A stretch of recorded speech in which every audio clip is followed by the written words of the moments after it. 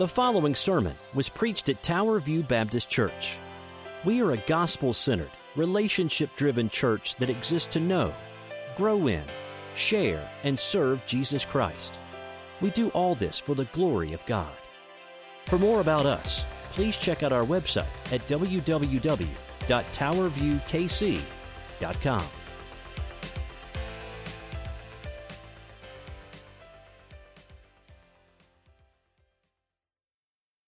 I invite your attention this morning to Exodus chapter 20. Exodus chapter 20, if you're visiting with us, that is on page 61 of the blue pew Bibles in front of you. If you don't have your Bible, you're more than welcome to use that in that way. You know, I don't know about you, it's been kind of an off morning for us. I'm up here with black pants and gray pants on, and I'll just be full disclosure here, and khaki socks. So God is good. Even though the pastor doesn't dress appropriately sometimes and with the right socks, but God is very, very good to that end. You'll also notice in your bulletin, we had another thing. We are doing the Lord's Supper today. It's the second Sunday. Usually you'll see that printed in there. Some of you came up and asked, where's the Lord's Supper? We will do it after the first song after the sermon itself. But it's been one of those weeks. I don't know if it's been that week for you.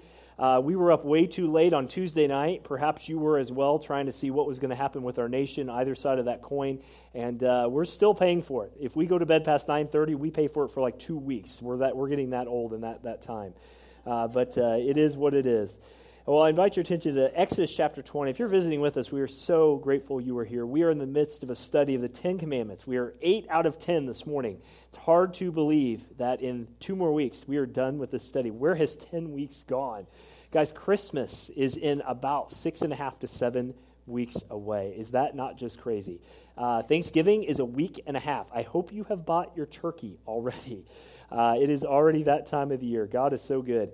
You know, I felt as I was preparing, I always prepare these in advance, and the Spirit moves how He moves to that preparation and during the Sunday morning. But I thought about my forgetfulness this week about this little topic this morning, America's dumbest criminals. I could have been on this list, I'm sure, had I been in the negative this week. But, you know, we are reminded, aren't we, from Scripture, time and time again, that sin will find you out. I want to give you 3 of these examples that we've done this before in a sermon illustration, but these are 3 more that I think you will find very, very fun and very, very obvious. A 17-year-old was cutting tight circles the last couple weeks in a Oklahoma golf course in his Ford Explorer, and little did he know that he didn't think he would ever get caught, but he literally caused about $200,000 worth of damage. That's a lot of money, folks.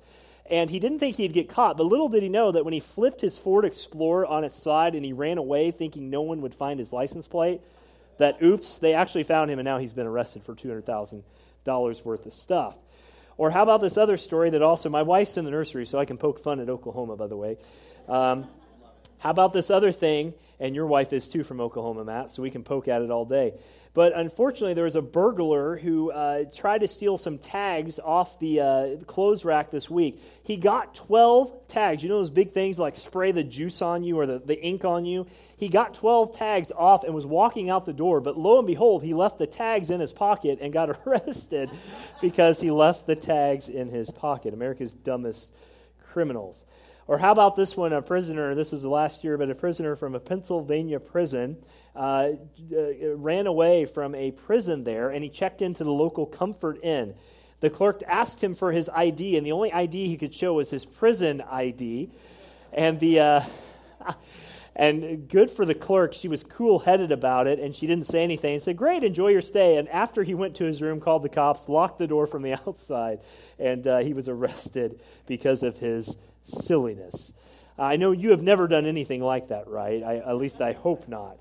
But I always find it odd when we dismiss this as bad, just simply bad behavior. Baloney, this is sin. These people are dumb in their sin, but isn't it sin? Would you agree with that? They're breaking the law, Ford Explorers, stealing things, and checking into the wrong thing.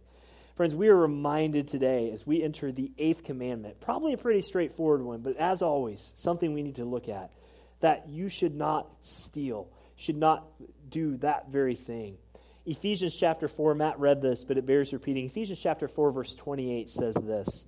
It says, let him that stole steal no more, but rather let him labor, working with his hands that this thing which is the thing that which is good. This commandment is very much straightforward. Don't steal. Seems pretty obvious, right? But one thing, if you've been with us, as you know, these commandments are much deeper than is written on the page. We don't have some super biblical knowledge, but just looking at the whole of Scripture from front to end. But friends, really what this comes down to is not the negative part. Just like last week, we looked at thou shalt not commit adultery. It's not that sex is bad. It's bad in the wrong way. Just as this one, thou shalt not steal, is not just a negative, but there is a positive here. The positive is that we are supposed to be generous, focused people. And people whose lives are not characterized by taking, but by giving. So that's what we're going to look at today. What does it mean to steal? How can I be more generous with my life and my things? And how do we overcome this in our lives? The greatest way to be generous is to remember the big idea today. And the big idea is simply this. You can be generous and content if you have been generously loved in Jesus Christ. Generosity starts, doesn't it, when you realize how generous God has been to you for forgiving you of your sin. Now, most of us, you'll say just like every other commandment, at least I did, Lord, I got this one down. I haven't stolen anything this week. I haven't robbed a bank, at least not that you know of. That's full disclosure. But because we know that this is pretty straightforward. But Father, I don't break this commandment. But friends, the great charge of Scripture, Jesus said, Acts 20, verse 31, it is more blessed to give than to receive. It is more blessed to give than to receive.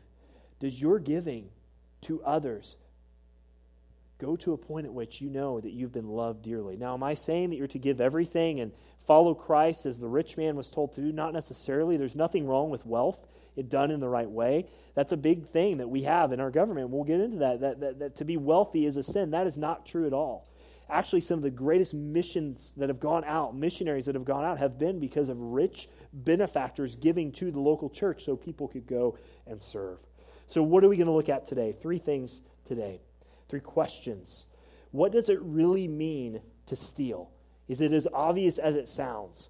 Why do we steal, or why do we want to steal? And how do we glorify God in this? 3 big questions. And if you're with me, I'm going to give you a pop quiz. Are you ready? Folks, what is the first commandment? Thou shalt have what? No other gods. Good. Second commandment, you shouldn't have any graven images. I'm helping you a lot here. This is like an assisted test. Third is don't take what? Lord's name in vain. Fourth is you got to take a Sabbath, take a rest. The fifth is, and all the kids should get this one right, honor your parents. And that's not just in the home. That's an institution for life. Number 6 is don't murder, or don't murder unlawfully. And number 7, last week, don't commit adultery. And now, don't steal. As we said each week, Christian, let me just caution you. These are not just checklists to say, I'm more spiritual than you. But it's a heart checklist to say, Lord, is my heart right as I look to serve you, as I follow you in these commandments? With that being said, will you join me in standing as we read God's word, if you're able this morning, out of respect and honor for all that Christ has done for us. We will be reading in Exodus chapter 20, verses, actually, we're going to start in verse 13, and we'll just read up to verse 15. And it says this, very straightforward. You shall not murder, you shall not commit adultery, and finally, you shall not steal. Or if you have the King James, thou shalt not steal. Let's go before the Lord as we pray this morning. Father, we are grateful that you have not stolen from us. If anything, Lord, we are the richest benefactors of all eternity. We are the richest benefactors, Lord, because we have received grace upon grace when we deserve judgment upon judgment. And Father, as we steal your air outside of Christ, as we live lives that are not worthy of the calling that we received in Christ, we are reminded that you gave the greatest gift ever, and that is sending your Son. Father, out of that great benevolence to us, the coming down of your Son, the condescension of your Son to us, the living the perfect life, the dying the death we couldn't die, may we be grateful people that sees that stealing in any way, shape, or form is not becoming of those who know Christ. Father, I pray that not in a moralistic way, although it definitely impacts our morals, but Father, in a spiritual way as we live out every area of our lives. Father, this will hit home today, as it often has, not because of the preacher's word, but because of your Spirit and your word. But Father, I pray that you guide us, you direct us, all things to your glory. We pray this all in Jesus' name, and God's people said, amen. You may be seated. Thank you, guys. You may be seated. You know, I'll be honest, this is one of those commandments that we look at and we really, I think, come up to. And it is one of those ones that we just look at as often as I have come to study these and ask, Lord, that's not me. I don't steal. That's not who I am. That's not what I'm about. That's not what I stand for. But so what does it mean to steal? That's the first question we're going to ask today. It's simply taking anything that doesn't belong to you. Now, this starts very early at an early age. Our daughter is notorious for walking up to her brother and stealing whatever he has. Even Dad, when we play Matt at the very end of the day, she wants it no matter what it is. Friends, this commandment, I'll just give you the application point right away. This commandment endorses private property. I want you to know that. But all human ownership begins with God's long-term loan of the earth. Look, everything you have, you are a steward of. I'm not telling you anything you don't know. And you be in prayer for our church, even after this Sunday, as the leaders meet right after church, as we talk about the budget. We've been gifted a budget. And that sounds boring and kind of archaic for some of us, but this is the ministry God's entrusted. Your tithes, your offerings come, and you pray for us as we steward what God has given us. But this includes the obvious breaking and entering. That is stealing. This includes holding up a bank. This includes shoving extra splendid packets into your purse at your local coffee shop, okay? This is, and I am guilty as charged here. I want you to know this. I'm coming from a list of Darren in old times, returning, and not a dress, but in my case, a tie that you only wore once to a wedding back to the store because you only wore it once. Can I get a witness? Or pirating on your neighbor's wireless internet signal because they were the dumb ones that didn't secure it. Making it a double feature by sneaking into a second movie. Yes, your pastor at one time has done most of these things. Especially this next one, because I'm a freebie guy, and especially at college, when they have I'm paying the money to go to college. Why can't I get a free gallon of milk? Aaron Renbaum, I'm looking at you too, brother, because we used to both do this. Filling up your water bottle with milk from the dining hall instead of water, and never paying for a gallon of milk while you're in college. You know, these are things that really bad people do, right? None of you have ever done these as you laugh and giggle with me. But there are a lot of things beyond jacking someone's car that are considered stealing. In fact, the book of James, chapter 5, verse 1 tells us that as an employer, you can steal from your employees by not paying them properly for the work they do for you. You know they just want to quit, or they can't quit because it's a bad economy, so you're going to milk literally everything you can out of them to your advantage. What about the flip side? As an employee, you can steal time from your employer by not really putting in a full effort into your hours you are paid to work. Let's be honest here. You build a little sleeping nest at your desk, and you know you have secret signals when the boss walks by, clear your throat 3 times, and you wake up from your nap. You all are laughing because you know this is true. You're praying. That's right, Deb. Deb, we can meet afterwards, after the budget meeting, and pray. Just kidding. And this is a serious one. I will admit, this is something our generation goes through. How about surfing the internet all day while you're at work? I mean, seriously. March Madness, I worked in a sports, this is a public thing, I worked at the NAIA, and we had permission. We were the one place that you could watch March Madness and all the major sports events and not get in trouble for it. Really. But how many places of work? The study I read said the average employee loses almost $185,000 of productivity by the hours they spend on the internet while at work. Isn't that crazy? You say, I don't get paid that much. No, but your actions affect other actions that impact the bottom line. Or you could be stealing by just not giving your full effort each day when you show up to work. That is considered stealing. Jesus said in the gospel that you can steal from the government by not properly reporting on your taxes. You can steal from creditors by figuring out a way to get out of paying your debts. Or, and this is years gone by, some of you may remember the name Napster. Some of you beginning internet people, Napster was a program in the early 2000s where you could download music illegally. And you can do that now to the detriment of the artist being paid. Stealing doesn't always have to be monetary, though, does it? You can steal credit that belongs to other people. You know, you've seen those stories before where someone does all the credit. Maybe you've had this happen at work. You do all the work, and you're the one that did all the research, all the presentation, and then your boss walks in and says, and his boss walks in and says, look at what we did. Has anyone ever had that happen to him before? That's also considered stealing. What about you can steal people's time when you cancel an appointment or fake a sick day when you have no good reason to cancel? You can steal other people's homeworks, which is probably not a good idea if you play for the MU or other type athletic team. That gets you in bad trouble. You can steal emotionally from people as well. Husbands, wives, we talked about the adultery thing last week. And let me just say this, withholding sex in your marriage without talking through those issues is a type of stealing according to the Scriptures. You fight Satan by having sex in your marriage to the glory of God, if I can put it that way. That sounds odd.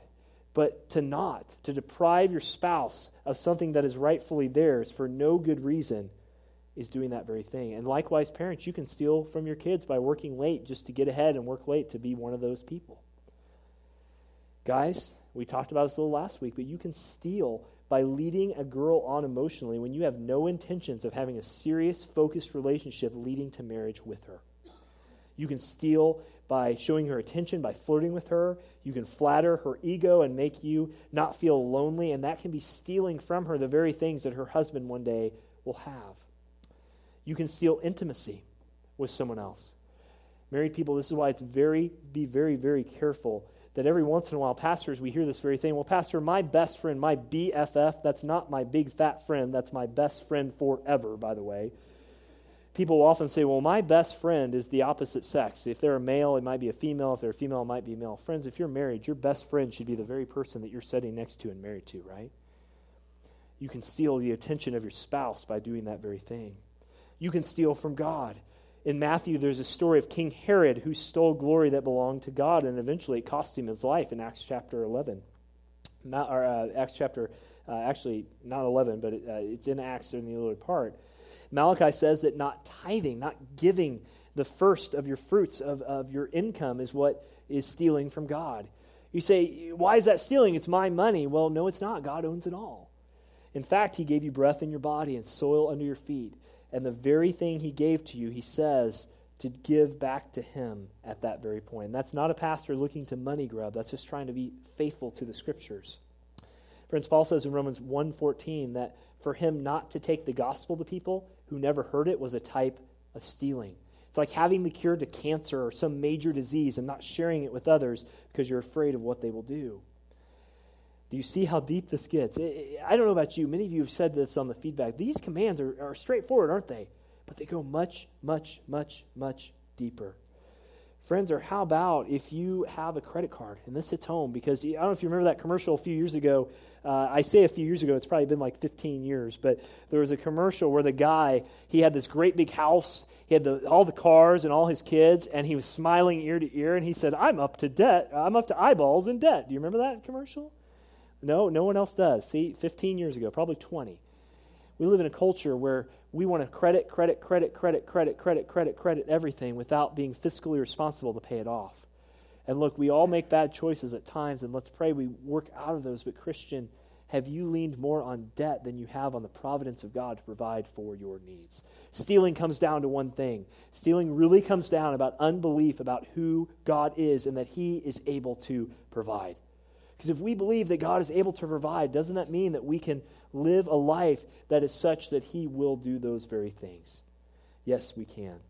So why do we want to steal? That's basically that side of it, is what is stealing. But why do we want to steal?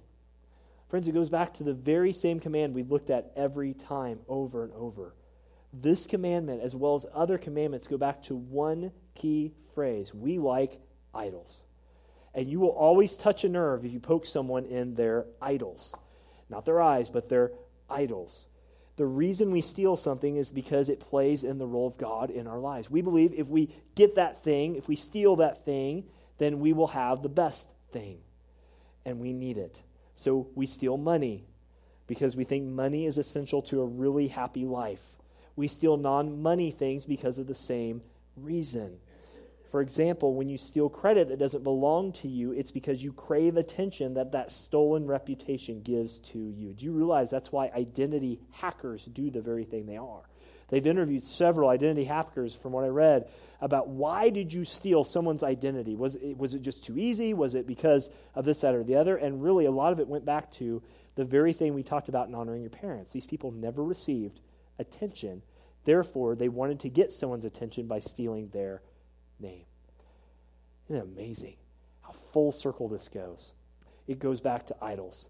Friends, let me remind you this morning, the first faith lesson here is that the beauty of Christ, the beauty of the gospel, makes alluring richness of our most dazzling idols seem like a dusty flea market garbage that we try to sell. Isn't Christ everything in your life, Christian?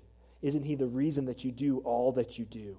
Isn't he the reason that you want to live this life? Why do we want to steal? We steal because we want something more than him in our lives. Christian, ask yourself this morning, what is it that you are doing in your life that demands your attention? Last week we talked about how sex calls, whether that's pornography, whether that is something else for many of you, and we answer that call because we have bowed down to that idol. For some of you, it is recognition from your parents that you never got as a kid, just like these hackers, because you want to hear job well done. But then we want more money, we want more honor, we wish we were more talented, we want more emotional fulfillment, we want more sex, whatever it is, so we steal it just off the cuff. Even if it is those extra, I love my wife, bless her heart, our mother-in-law was in town this weekend, and she has the same thought. Those little creamer things, you know what I'm talking about? Those little creamer things that you open up, the French vanilla ones especially, I love those things, folks. And I can recall several times, I was preparing this, it's just amazing what God brings to mind. And I remember being a hungry seminary student, and the only thing that was in the cafeteria I thought was for free were those little creamer cups. So I got addicted to them because that gave me the little shot I needed to get through another hour and a half of lecture time. Seriously. And we laugh at this stuff, but, I didn't have the money to do it, but I needed something, so I just consumed those things to no nth degree, and that's a silly example. Why did I do it? Because my idol was to stay focused in class. By staying focused in class, I'd have a high GPA. By having a high GPA, I could get into the PhD program. By getting into the PhD program, I get notoriety.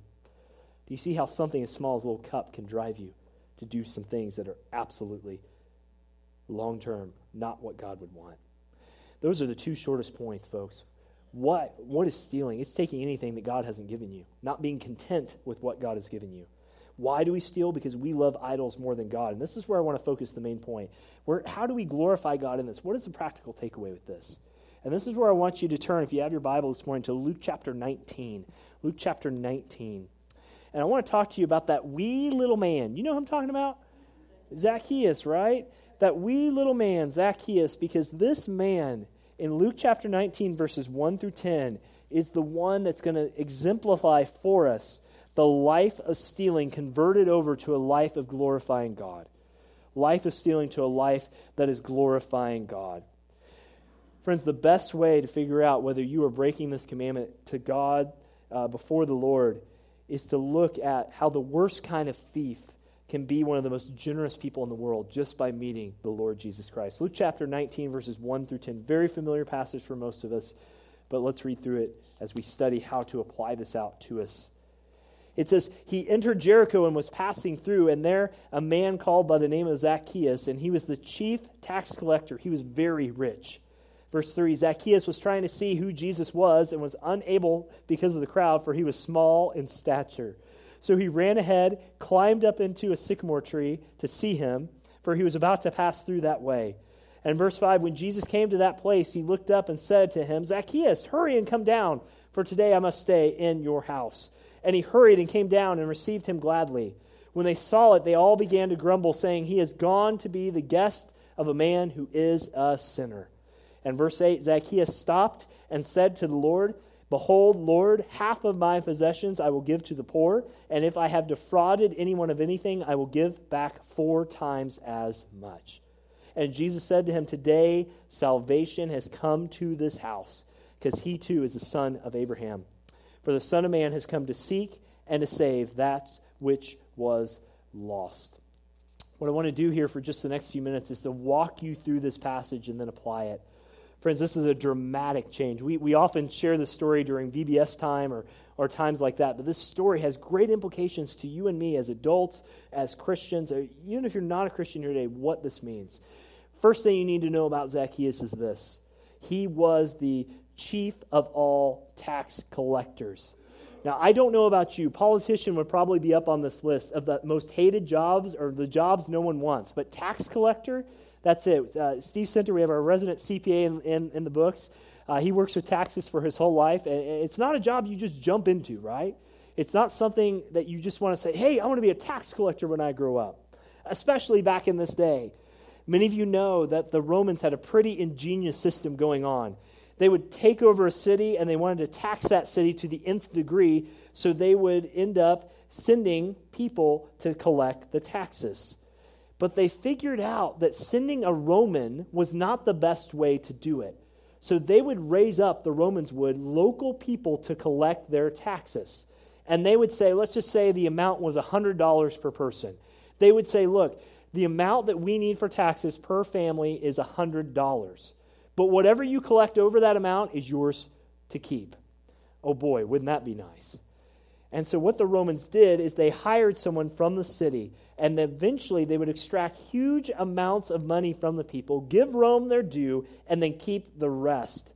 And they could use Roman soldiers to enforce it. Wouldn't that be crazy if the government showed up and said, you owe $100,000 for your taxes, and if you have $100,000 in your bank, please come knock on our door. That'd be amazing. But you know what? And they came to you and said, the tax collector said, no, but I need $300,000. This is a rich dude. He was the chief of all tax collectors. But can you imagine a worse person in that day? This thief who made himself rich by exploiting his neighbors, old friends, and even his own family. He stole so much. But this is Zacchaeus.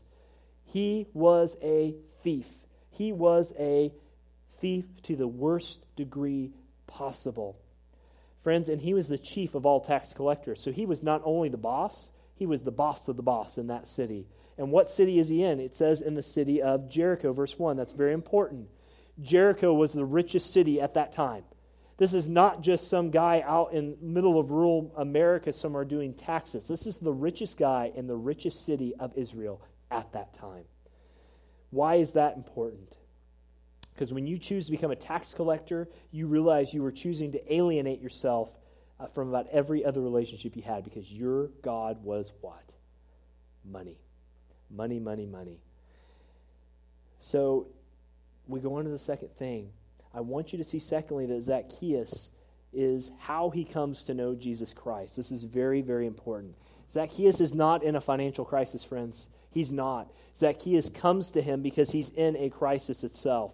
Zacchaeus, verse 3, was trying to see who Jesus was. He was trying to see who Jesus was. We don't know if he heard reports. We don't know anything about this. But all we know is he wanted to see this man, Jesus. And the reason that I say that he was not in a crisis is because he had everything financially he needed to have. But friends, there was a spiritual crisis going on in his life. There's something happening, ticking in his life that was different. And Zacchaeus is coming to Jesus because he's intellectually open, because everyone else has disenfranchised him because his thievery had gone so far that he had literally lost probably all his friends except his tax collector friends. Now, what I'm about to say may be misunderstood, and I don't want it to be, but friends, in my professional opinion, if that's possible as a pastor, crisis is not usually the best time to seek God. Say, what? Think about that for just a second. I'm not saying that in a crisis you shouldn't seek God, just in my opinion, it's not the best time. You see, in a crisis, you're usually pretty desperate. You're not thinking clearly. In fact, you're kind of gullible. And you'll grab a hold of anything that feels like you can get out of this mess no matter what it is. And so a lot of times, crisis, you end up seeking Jesus for what he can do for you, but not for who he is in himself.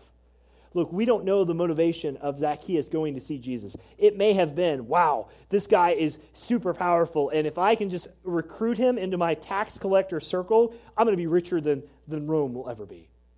Do you see how much thievery goes to the very nth degree? Look, crisis conversions don't take long, and that's why we are very careful here at Tower View to walk systematically with a person through baptism, because we don't want them to make a snap decision. We want them to really consider what they're doing. Zacchaeus had lived a life of materialism, cheating, exploiting, because he thought money was the way to happiness, but now he sees there's something more to life. He sees there's Jesus Christ. All his stealing meant nothing now, but he had nothing that could save him from death. I don't want you walking out of here saying, don't seek God in a crisis. That's not what I'm saying. But what I do want you to walk out of here knowing is that I'm just saying you need to be very clear in why you're coming to him. Zacchaeus may have come to him with wrong motives, but are you simply coming to God, Christian? because you want to get out of your marriage troubles, your financial troubles, or he wants to give you your best life now, or you're coming to him because you realize he's God and he's the only one worthy of living a life. Because what's going to happen to Zacchaeus is he's going to see who Christ is, and that's going to completely transform his life, especially in relation to this commandment. So that's the second observation. Third observation is this. Notice how Jesus enters his life. This is so beautiful, folks. Look at verse 5. When Jesus came to that place, he looked up and said to him, Zacchaeus, hurry and come down, for today I must stay at your house.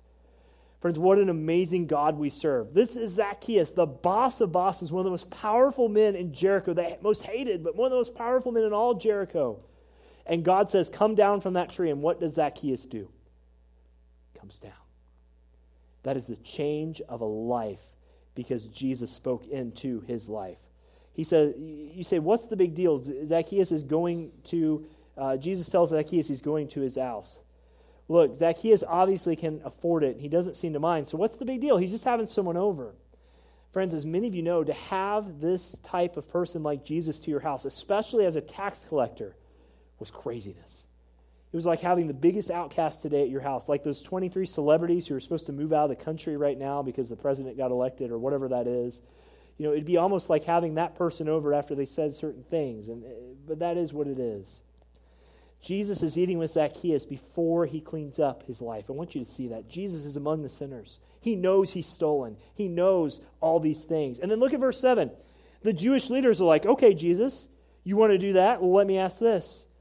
You've gone to be a guest of a man who is now a sinner. Friends, this is so good. Jesus is showing Zacchaeus the difference in gospel and religion. Because many of you are going to look at this command and say, Darren, I don't steal. I don't do these things. But he says, Zacchaeus, salvation has come to your house. Before you change, in fact, the salvation comes to your house is why you will change, Zacchaeus. Friends, that's why stealing isn't just don't do it. It's because every other religion in the world would have said, Zacchaeus, there's a way to God. There's a way to salvation. Now go and do it and you'll find it. But Jesus had to be the one to seek after this man. He had to seek and save the lost. Friends, many of you right now are in such a mode of stealing, whether that is monetary or not, that you need to remember that Christ is actively pursuing you through the power of the Spirit to come and repent and lay it all before him. Do you know among pastors right now, one of the most PC things to do is to steal other people's sermons? I know that sounds crazy, but there are more sermons being sold online right now than ever before. You can literally pop online, pay $15, and you've got a sermon for the week. There goes 10 or 15 hours. I'm looking at Gilbert and the ministry guys here. There goes the 10 or 15 hours in prayer and preparation that we do each week for these messages. How crazy that is. Even pastors can get in the mode of thinking, I've got this down. It's not stealing, it's just sharing the best ideas, and therefore this is right. Unless we remember the gospel. Christian, you may be in a place where you have dug yourself in a hole so bad no one else knows about it. Maybe you're stealing attention, maybe you're stealing credit, maybe you're stealing literal money from someone or something. It is not too deep for you to get out. The same God who saved the worst rich man of that city of that time can save you today from the very things that you have this morning. The last observation I want to bring to you about Zacchaeus is that there was a change that came in Zacchaeus' life. Notice the difference here, folks, about someone who gets the gospel and how it relates to stealing and not. Verse 8, Zacchaeus stopped and said to the Lord, Behold, Lord, half of my possessions I will give to the poor. Friends, this is like, think of the richest person in Kansas City and have that. Salvador Perez won his 4th gold glove. If you weren't paying attention this week, that's your freedom. He won his 4th gold glove. He's one of the greatest things. He's a multimillionaire. Imagine Salvador Perez, catcher for the Royals, said, I'm giving away half of my money to the poor. Do you think that ESPN, Fox Sports, and all the powers that be would be interviewing him? You better believe it. I think they would. Are you kidding me? Why are you giving away half of your money to the poor? That's just crazy. Who are you? What's the difference in your life? And I don't know what Salvi would say, but in Zacchaeus' world, he said, look, it's because I've met this guy, Jesus Christ. My life was a life of stealing before, but now it's a life unto generosity to my Lord. And friends, in the book of Leviticus, if you stole something, you were usually supposed to pay whatever it was and add 20%. So he not only, Zacchaeus doubles it, he doubles it again. Wow. That's a life of generosity. Zacchaeus says, I'll repay it 4 times. Then the part, it goes on, it's not about giving away 50%. It's not about, he's just giving more and more and more away. Friends, and what happened to Zacchaeus? What happened to him? What is the change in his life? The change is he found a greater treasure, and it was in Jesus Christ. The change was that he didn't care what people thought about him anymore. In fact, he didn't care before. He didn't really even care now, because now he's following this weird Jesus guy, the itinerant walking preacher who maybe acts a little bit different. But in Jesus' glory and grace, he saw his heart for what it was, and his heart became not focused on himself, but more generous than he ever had been before. Remember, Zacchaeus was in a tree because he was despised. He's a short little guy. I don't know about you. I'm not very tall. I look at, I think of Dale and some of our taller guys that are in this Adam in the back who are just super tall and super nice people. And you know what? I wish I could be as tall as them at some times. I can't even touch the net when I jump up, in the basketball goals. That's hard to do. Pull a muscle every time. And Zacchaeus was despised. He was so despised, they wouldn't even let him in the crowd. He had to climb the tree himself. But what was the change in his life? Friend, the change was that he learned, rightfully so, that Jesus pays him one of the greatest social compliments by having him asking him into his home. And Jesus didn't care because he saw a man who was more fixated on stealing than he was on the treasures of God himself. You say, Darren, well, what is the point? The point is that Zacchaeus was a man who knew nothing of Christ, who saw Christ for what he was, and his life completely changed. What's the takeaway as we end this out? The takeaway is this, friends, and we'll end with this. The takeaway is this. Where and how does this thief's heart change? How does he come from the wee little bad man to a wee little person of grace? Friend, maybe you're here today and you steal because you feel like you have to have money to be secure in your future. Maybe that's why you don't give money either. I don't know. You say, well, if I don't have money, who will take care of me in the future? So I can't give it all away. I've got more to get more out of it. And I wrote this sentence that you're about to see up here in the next slide, this little first faith lesson. Friends, the only way your wee little stingy, fearful heart will change is by looking at the cross of Jesus Christ. The God who rescued you when you were his enemy will surely provide for you now that you are his child. Isn't that what Philippians 4:6 tells us? Don't be anxious about anything, but in everything let your requests be made known to God. Look, Jesus gives me security, so I see I can give my money away. Jesus says that it's not wrong to save something, friends. It's not. It's not wrong to save, and you'd be pitiful if you don't, especially in today's economy. But don't depend on it. Don't say so extravagantly that money is your security. Do you trust more in your 401k than you do in the living God who provided the 401k or the 403b, whatever it is? I think I'm getting those tax terms right. I don't know all the official terminology. Or maybe we steal because we aren't generous, because we feel like we need to raise the standard of living to keep up with the Joneses, a nicer car, a nicer house. Maybe remodeling is your job, your God. You're like you wish you could be that HGTV person that I told you about a few weeks ago that takes that, these homes and flips them and makes all this sorts of money. Well, praise the Lord if that's what he calls you to. But is your heart set on, God, you've given me enough? Or is your heart set on, I just need to make 20,000 more and life would be better? Friends, grace will hunt down and steal your idols is the second application point, and then bless you with the life-changing, heart-satisfying experience of worshiping this God. You need to know that God is greater than whatever this world may provide. Let that kingdom be your beauty. Jesus has given you everything. Let the kingdom, the beauty, the stealing go away, and let you see lost people come to Christ. Let that be your joy. Let your kids grow to know God. Let that be your joy and your value. That's a kingdom that will last forever in Jesus' name. But it's interesting as we close this out, what I want to say to you is this. It has been time and time again, there's an old video game called Grand Theft Auto. Many of the men in this room probably have played this at one time or know some guy who's played this game. And it's literally all that it sounds. You are given permission and authority in this video game to steal as many cars as you can, take out as many gang members as you can, and you're not Robin Hood. You are just another crony trying to make a dime off stealing a car. And it's interesting because there is actually scientific evidence that when you steal, it releases a dopamine in your bloodstream and gives you a high. That's why people, when they steal things, get away really quick or try and get away really, really quick, right?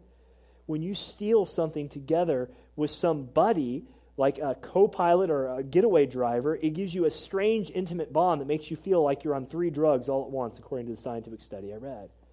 That's crazy. That's like the plot of all those Hollywood heist movies. You know those movies where you get really into it and you're more nervous for them being arrested than they should be arrested, and the guy and the girl steal together and gives them this incredible bond, and they go off and get married and all is well, right? It's not usually how it ends, but that's how it often goes.